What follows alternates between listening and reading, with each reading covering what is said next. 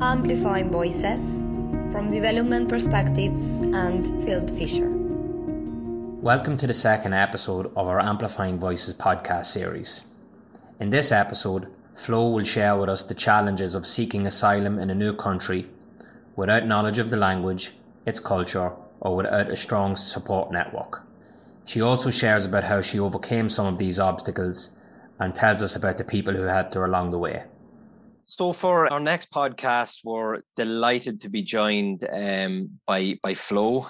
Flo is going to share her very interesting story with us today. Flo, how are you? Did you have a nice weekend? Thank you, Paul. Yeah, I had a nice weekend. Thanks God. Yeah, thank you. Hopefully you had a nice weekend too. Yeah, very good. Very quiet, which was needed. I suppose getting started, Flo, with your story, maybe if you'd just like to start from the beginning, where does your story start? Yeah,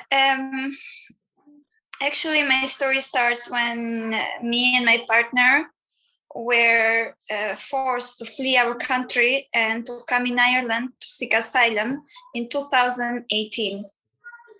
This is when our story begins, and it begins right in the Dublin airport when we arrive, and we immediately asked for asylum in the airport. And what were your first impressions when arriving in Dublin airport? What emotions did you have? How were you feeling? To be honest, thinking about that, because it's two and a half years ago, but I remember perfectly, I felt fear in my heart, in my being.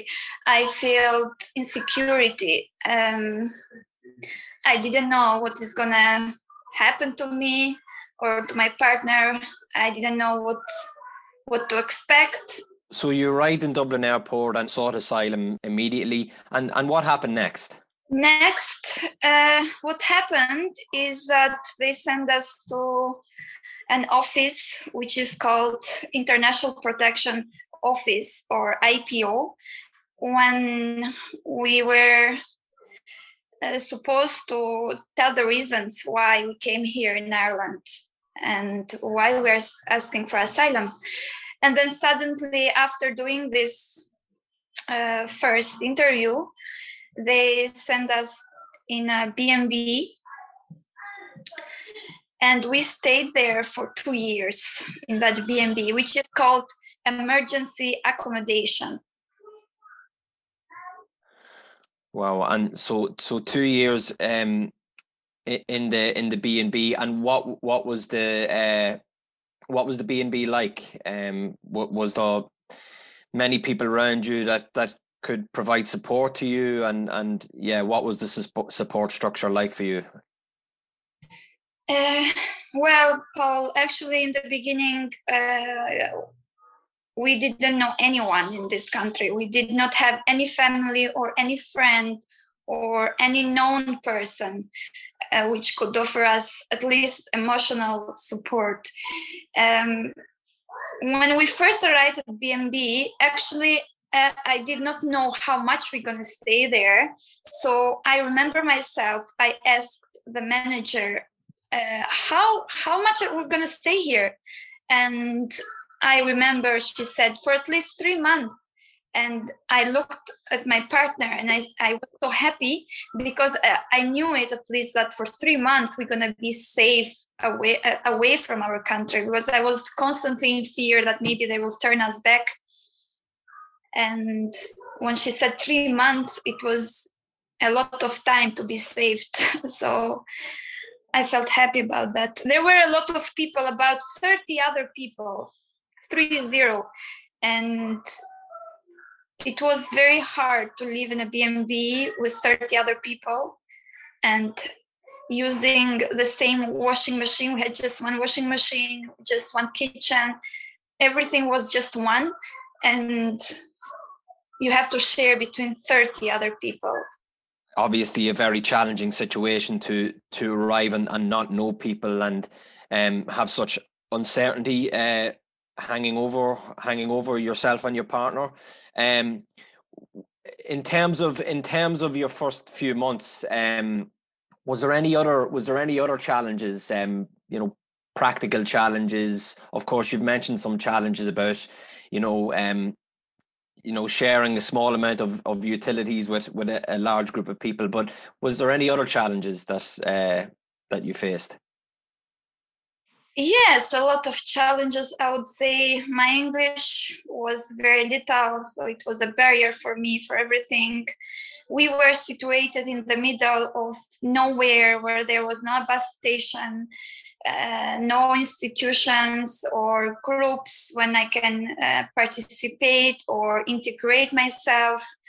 We had no the right to work, so we could not also ask for, to work, because work in itself is a way of integrating yourself, and there was a lack of transport.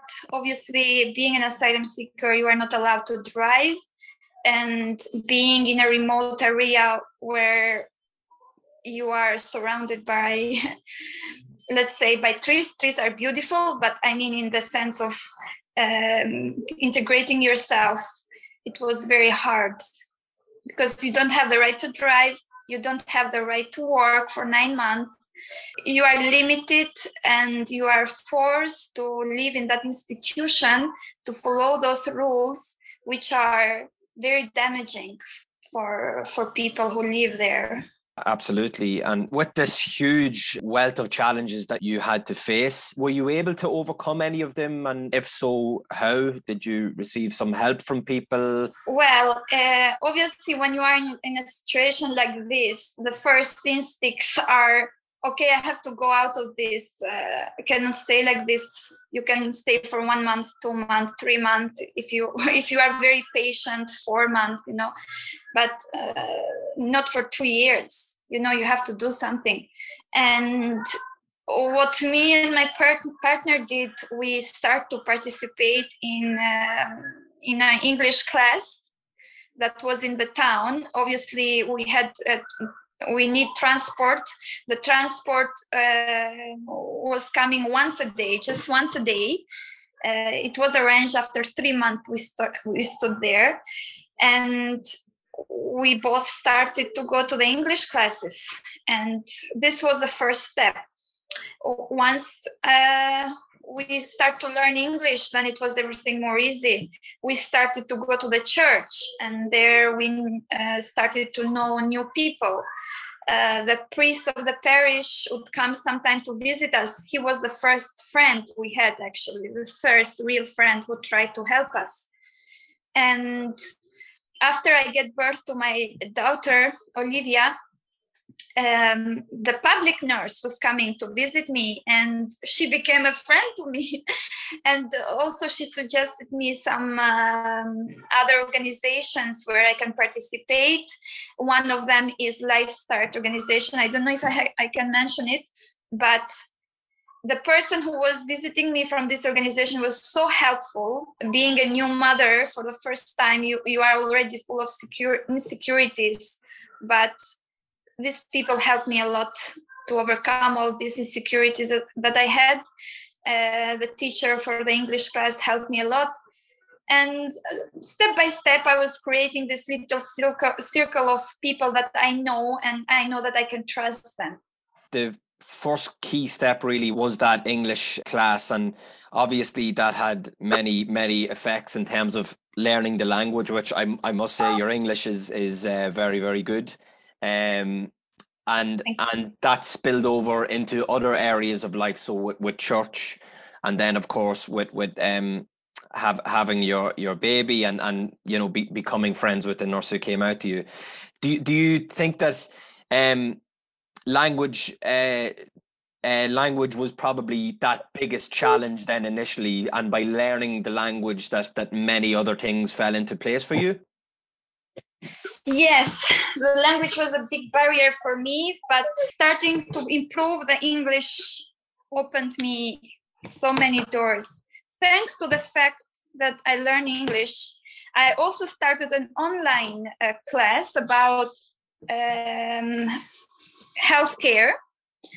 And I finished a course which is called QQI Level 5 in healthcare. And if I did not know English, it would be very, very hard to finish the course. It's very clear how learning the language just leads into so many other positive outcomes and leads to further education opportunities. So you spent 2 years in the B&B, if I remember correctly. What happened after the 2 years? What were the circumstances where you moved from the B&B? Unfortunately, it was becoming very hard to live in B&B for so long, especially when you have a small child to look after.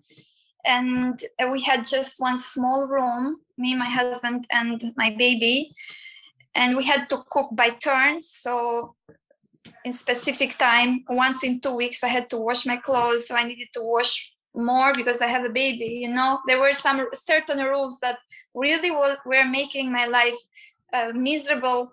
And we asked for transfer from the institution who was responsible to move asylum seekers from one accommodation to another. And finally, after trying so much and so many times, they moved us. They moved us to another center, which was 3 hours away from the B&B.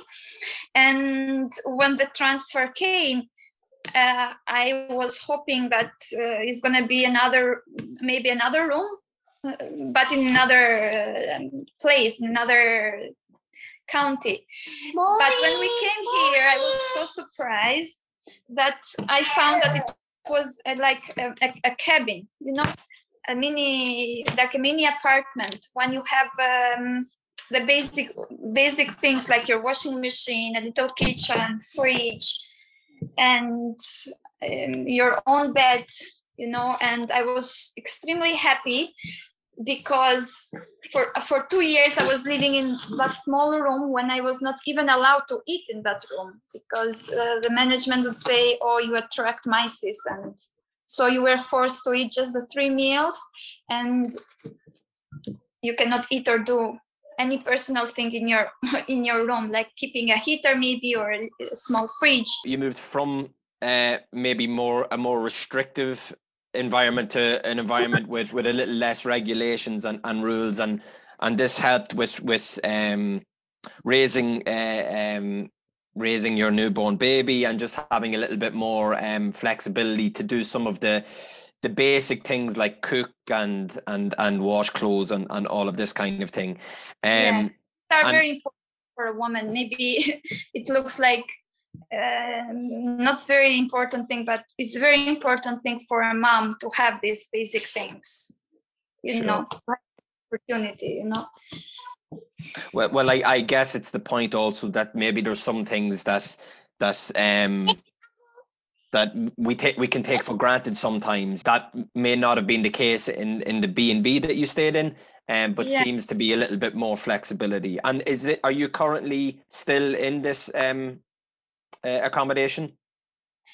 Yes, I'm still in this accommodation. Unfortunately, I did not receive my status yet because you are going to be an asylum seeker is supposed to be for a temporary time. So while they are processing your case, you should stay in direct provision. This is a direct provision. The other one was emergency accommodation. You've obviously moved to the new accommodation, and of course there was positives to that you've mentioned, but obviously the new challenge then of making new friends, meeting new people, learning about the surrounds of where you've moved to. How have you managed that? Have you been able to do this? Have you been able to meet new people and make new connections? Well, Paul, actually, when we moved here, it was the peak of the pandemic. So we moved here about 6 months ago because we have 2.5 years in Ireland in total. And everything was closed, you know. all the groups, everything actually was closed. So nowhere when you can participate. Only thing was social media. And yeah, it was hard, but thanks God, I received my QQI level cert. They sent it to me. And so I was able to apply for works, for jobs, like as a healthcare. And since it was the peak of pandemic, everyone was desperate to have healthcare workers. And I was very lucky that I was contacted by a nursing home here here when I live. And so they contacted me, I did my interview, and I started working as a healthcare in a nursing home. It was totally a new experience for me because we were dealing with a very hard and difficult situation. People were infected with the virus, and, it was so pleasure for me that I was contributing during the pandemic and working with the patients, but at the same time, it was one of the most sad job that I would ever done, because it started in the middle of the pandemic. So yeah, and there in the job, that I was doing, obviously I met other people and I made friends, and not everyone knew my story. Like, I would not go there and say, oh, hello, I'm an asylum seeker. Obviously, I don't want people to know me for being an asylum seeker. I want them to know me for who I am and what I can do. And yeah, this was the only friend resource, like, let's say like this, a place when I can make friends. The Sure. only one. And I think what you said there is really powerful, Flo, in terms of how you identify yourself. You don't identify yourself as an asylum seeker, you identify yourself as Flo, and that's the person who you want people to know. And yeah, no, very, very, very powerful. And the pandemic, of course, affected everyone, no doubt. But again, we can see how in your circumstances, moving to a new area in the middle of the pandemic again can bring up challenges that maybe other people don't have to face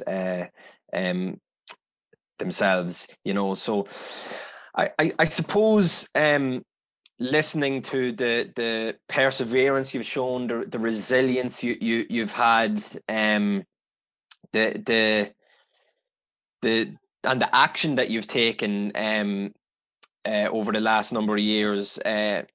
Looking to the future, what are your hopes and dreams for the future, I suppose? My dreams. I don't know where to start because I have a lot of dreams, but I will tell what are my immediate dreams. I please God that very soon we're gonna have our status, and we will not be like asylum seekers forever. I mean, so, and once you have your status, you have a lot of rights. You have the right to drive. You have the right to work without being like forced to renew this work permit every 6 months. I think now is every year. I'm not sure. And yeah, this is the biggest dream at the moment. So I can get out of this system, because when you live in a system like this, you are institutionalized, and no institution, person, or government should limit the opportunities for people. When you are living in their provision, it means you are limited. You don't have equal opportunities like others have. And I understand this is a process, but when the process takes too long, it's very, very damaging. So I hope I will have my status very soon and we can get out of direct provision then. My dream is also to finish I'm going to start a course on September, so about education. And in the same time, I'm also engaged, volunteering in helping women in direct provision, I have a group of 31 women here when I live, and I am in contact with some charities, and I always tell them, okay, I have this group of women living here. Some are single moms, some are ill, some are old, and they need a lot of support and maybe sometimes even material things. So I go and ask for them. This is what I do. Wow, and I mean to have the strength to not only have worked towards improving your own situation in the last number of years since you arrived, but also helping others as well. I mean, that's amazing. That's amazing. So keep up the good work on that side, I would say. One last question I would have, and I suppose for our listeners, for you, what's the message? What's the lesson you would like people to take from your story? You know, that maybe they can apply in some way to their own lives. I want to say that everyone in life will be in a difficult situation once or twice. It depends. And this was my, and is still my, difficult situation in life. Living in that provision emergency accommodation is the biggest difficult thing that I experienced in long term. What I want people to know is that asylum seekers, they are not here because they want to, but because they are forced to. So many people, they compare us and say, oh, you have to be grateful, because there are people on the street. And this is something that I understand, but we are very grateful, and all we want is that people to know that we are not just asylum seekers. We are more than that. We have our own philosophy of life. We have our own culture, our own contributions to make. I suppose everyone has a lot of contribution to give to society, or to the place where they live, to their friends, or to their family. So let's try to help people that we have near. I know that connects a lot with our work and development perspectives in terms of being the change you want to see in the world. And I mean, I certainly think that in your time in Ireland so far, you've done so much to contribute, not only to you and your family's situation, but the situation of many other people as well. And we've gotten to know you, of course, over this process, and it's an amazing story, and we're very lucky to have you sharing it on our podcast. Sure, please. I thank you for that. People don't want to listen. I say this very often. People tend to be more open for positive stuff to listen, and they want to be positive and want to listen positive things. But the reality is what it is, independently what we want to hear. So sometimes we have to be open to listen also difficult stories and difficult situation happening. Sure. Yeah. And just because if we're not open to listen and we don't hear it, it doesn't mean that it's not the reality sometimes. For sure. But I would like to thank you on behalf of the Amplifying Voices podcast and Development Perspectives for your openness, your honesty, and your courage in telling your story. And I just hope that people listening can take some inspiration from it, because I know I certainly will. So Flo, thank you very, very much. And that was great. Thank you for having me, Paul. Thank you for giving me the chance to express myself, and thank you for being there to listen. This is very, very important for me. Thank you for listening.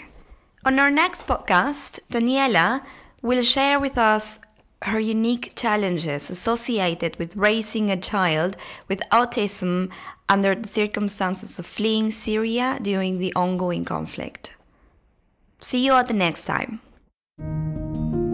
Amplifying Voices from Development Perspectives and Field Fisher.